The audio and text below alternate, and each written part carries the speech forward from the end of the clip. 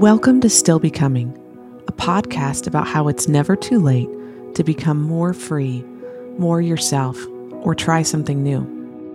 I'm Monica DiCristina, a wife, mother, and practicing psychotherapist. Through my own journey, starting with my struggles with anxiety years ago, that led to my professional work as a therapist now, I am fascinated with the process of how we become who we are. We will hear from people telling their stories of becoming, of unbecoming, and overcoming, as well as from experts helping us learn about our own process in the world. We are not designed to stay the same. Our stories are still being written. We are all still becoming.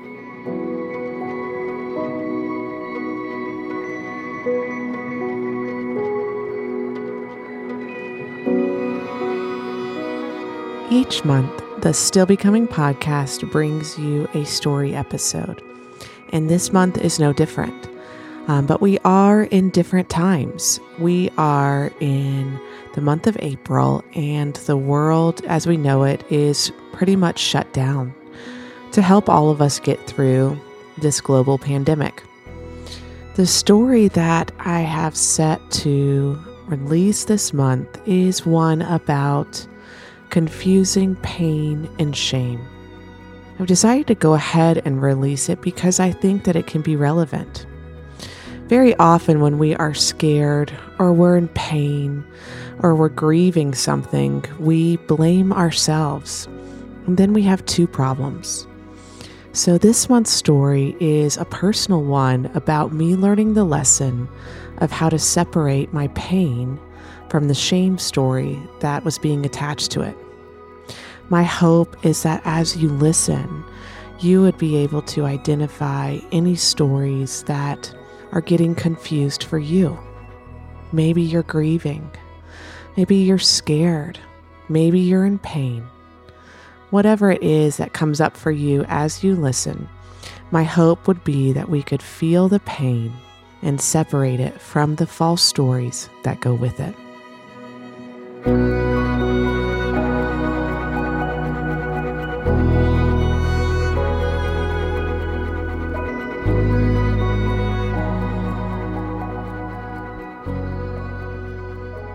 In that dark room, with only me and the doctor, I stared up at the screen we were both looking at. It was ghostly and shadowy and black and white. And there it was. Half of my insides, one whole side of my ovaries and fallopian tubes were dark, black, and nothing there. I kept staring, blinking my eyes, thinking something might appear. The dark seemed like it went back and on forever compared to the white figures on the opposite side. It was so odd to see it, oddly factual. There was a moment of quiet as both the doctor and I stared up at that screen, strangers just moments before. Both united now in the silent surprise of what we were seeing. "There is still hope," the doctor awkwardly fumbled. I appreciated the gesture even though it was awkward. I knew he was trying. One whole side of my reproductive organs were blocked, unable to do their job, explaining why I hadn't been able to get pregnant. There it was, right there. That was the why.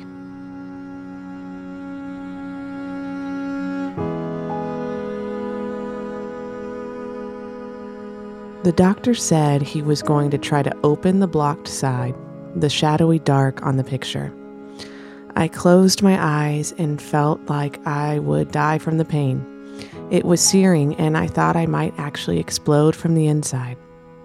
We didn't know if it had worked, but I appreciated the gesture and the attempt.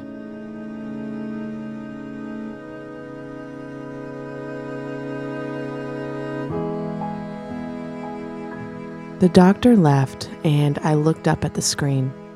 Still there in that dark little room, all by myself, I took in the reality of what I was seeing. There it was. All this time it was you, I thought to myself as I looked at the shadowy, empty side of the screen without any anger at all. I thought, you were there all along, looking like this. After I got dressed and gathered my things, I walked down the bright hall, and hot tears started to run down my face as I got closer and closer to my husband in the small waiting room. It oddly had a window to the hall, and so I saw him before he saw me. We hugged as I cried, partly from the shock of the pain I had just endured, partly from the relief of seeing him, and mostly from the revelation of what was occurring to me. Damn it, I thought. Damn it, I said out loud. All this time, I thought it was me. I thought it was my fault that I couldn't get pregnant. And all this time, there was part of my body not even working. The dark, shadowy place I saw on the screen.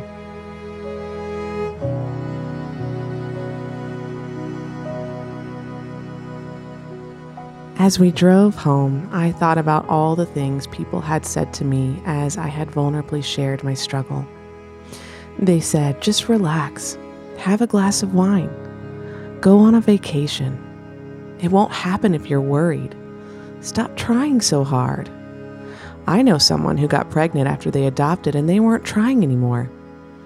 Just stop trying and it'll happen. Maybe it's your diet. Oh, and my favorite. Maybe God is trying to teach you something, and when you learn that lesson, you'll get pregnant. Maybe it's because you're doing this wrong. Maybe you don't have enough faith.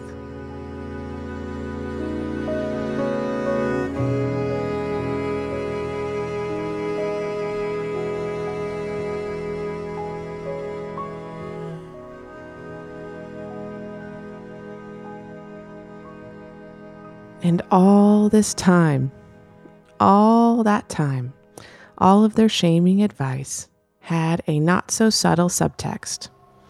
Maybe it's your fault. Maybe this struggle, this pain, this disappointment is caused by your failure, by something that you're lacking. And I'm sad to say, I believed them.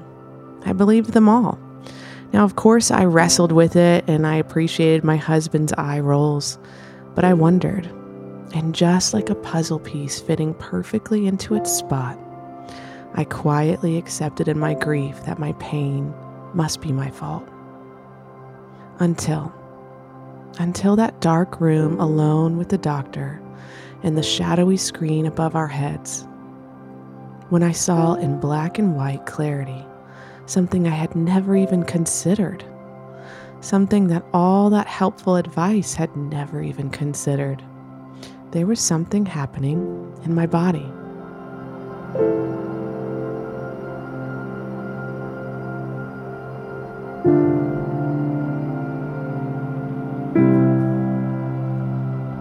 There was a whole other story, another reason entirely for what I was experiencing.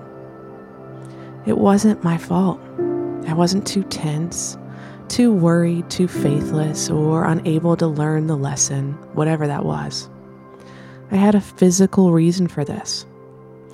Now, I want to be clear here that even if there wasn't a physical picture, this sadness was still not my fault, and it's not yours either.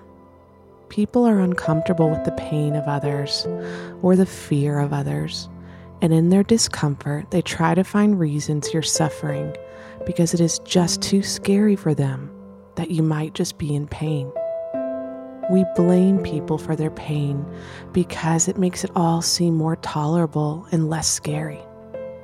Now, sure, there are times when it is true with choices that we bring on pain in our lives, but let me tell you, the majority of the times, the vast majority of the times, we are in pain just because it is pain, and just because it is hard, or just because it is sad, or just because it is scary. People inaccurately blame others when they're in pain or when they're struggling because it's too uncomfortable for them to sit in that person's pain with them.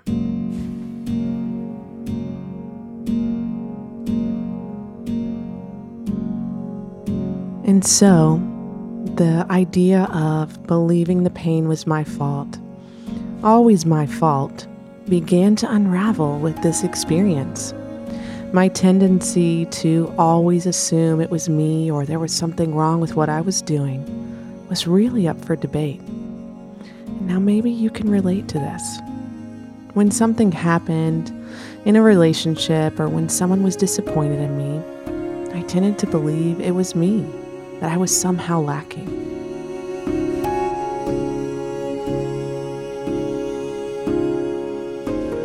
Now again, I'm not referring to personal responsibility here. That is essential. What I am referring to is what I saw in myself and what I see in therapy all the time. That when we are in pain, we often double our suffering by believing the shame story we're told or we're telling ourselves.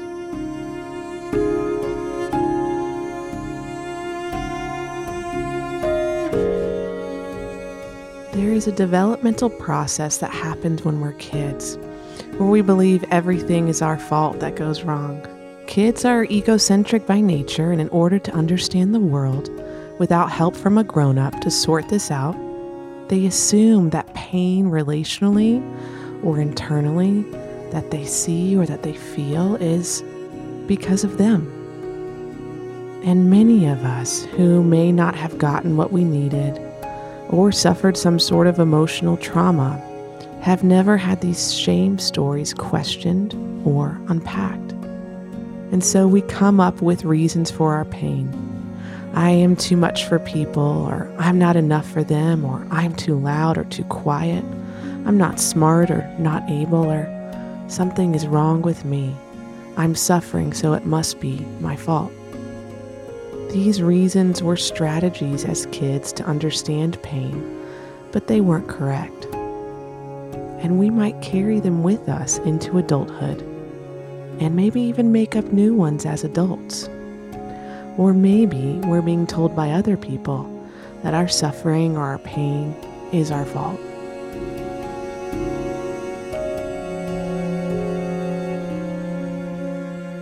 And unquestioned, shame stories get generalized to our painful experiences that we run into in life.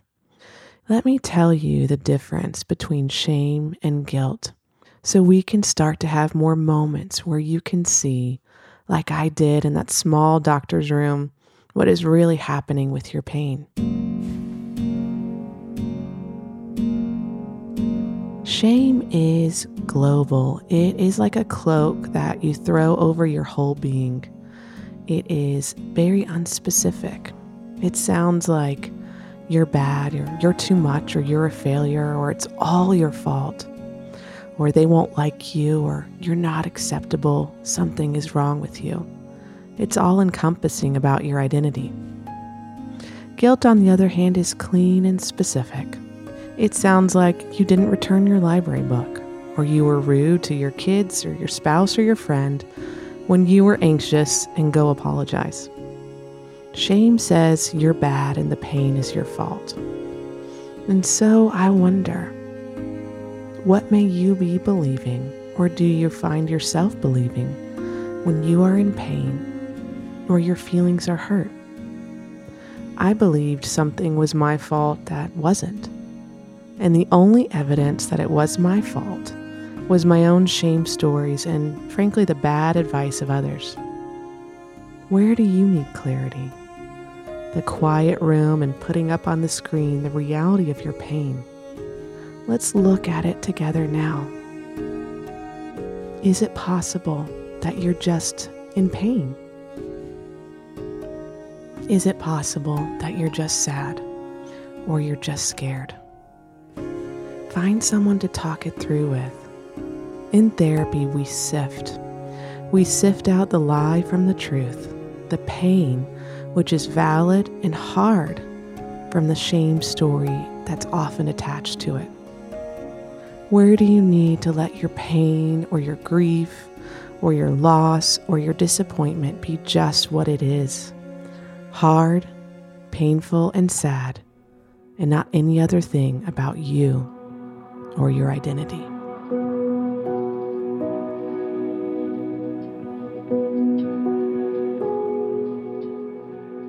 As we wrap up today's story episode, I can't help but wonder, for everyone listening, what it is that you're facing right now. Maybe you are facing loss. Maybe you are facing grief. I think that we're all grieving on some level as we go through this trauma, even if it hasn't touched our lives specifically. And I wonder if we can make space for ourselves and space for other people, just to have their pain, just to have their fear, just to have their disappointment or their grief, however big or small, without any other story attached to it. My hope would be for you to be able to have the valid space you deserve for whatever it is you're feeling today, and that all of us would give that to the people in our lives too.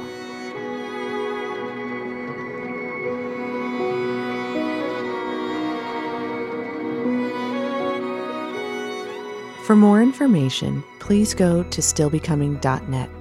Please subscribe and review Still Becoming wherever you listen to podcasts if you like what you heard here today. Please follow along on Instagram. You can find me at Monica DiCristina. Thank you for listening.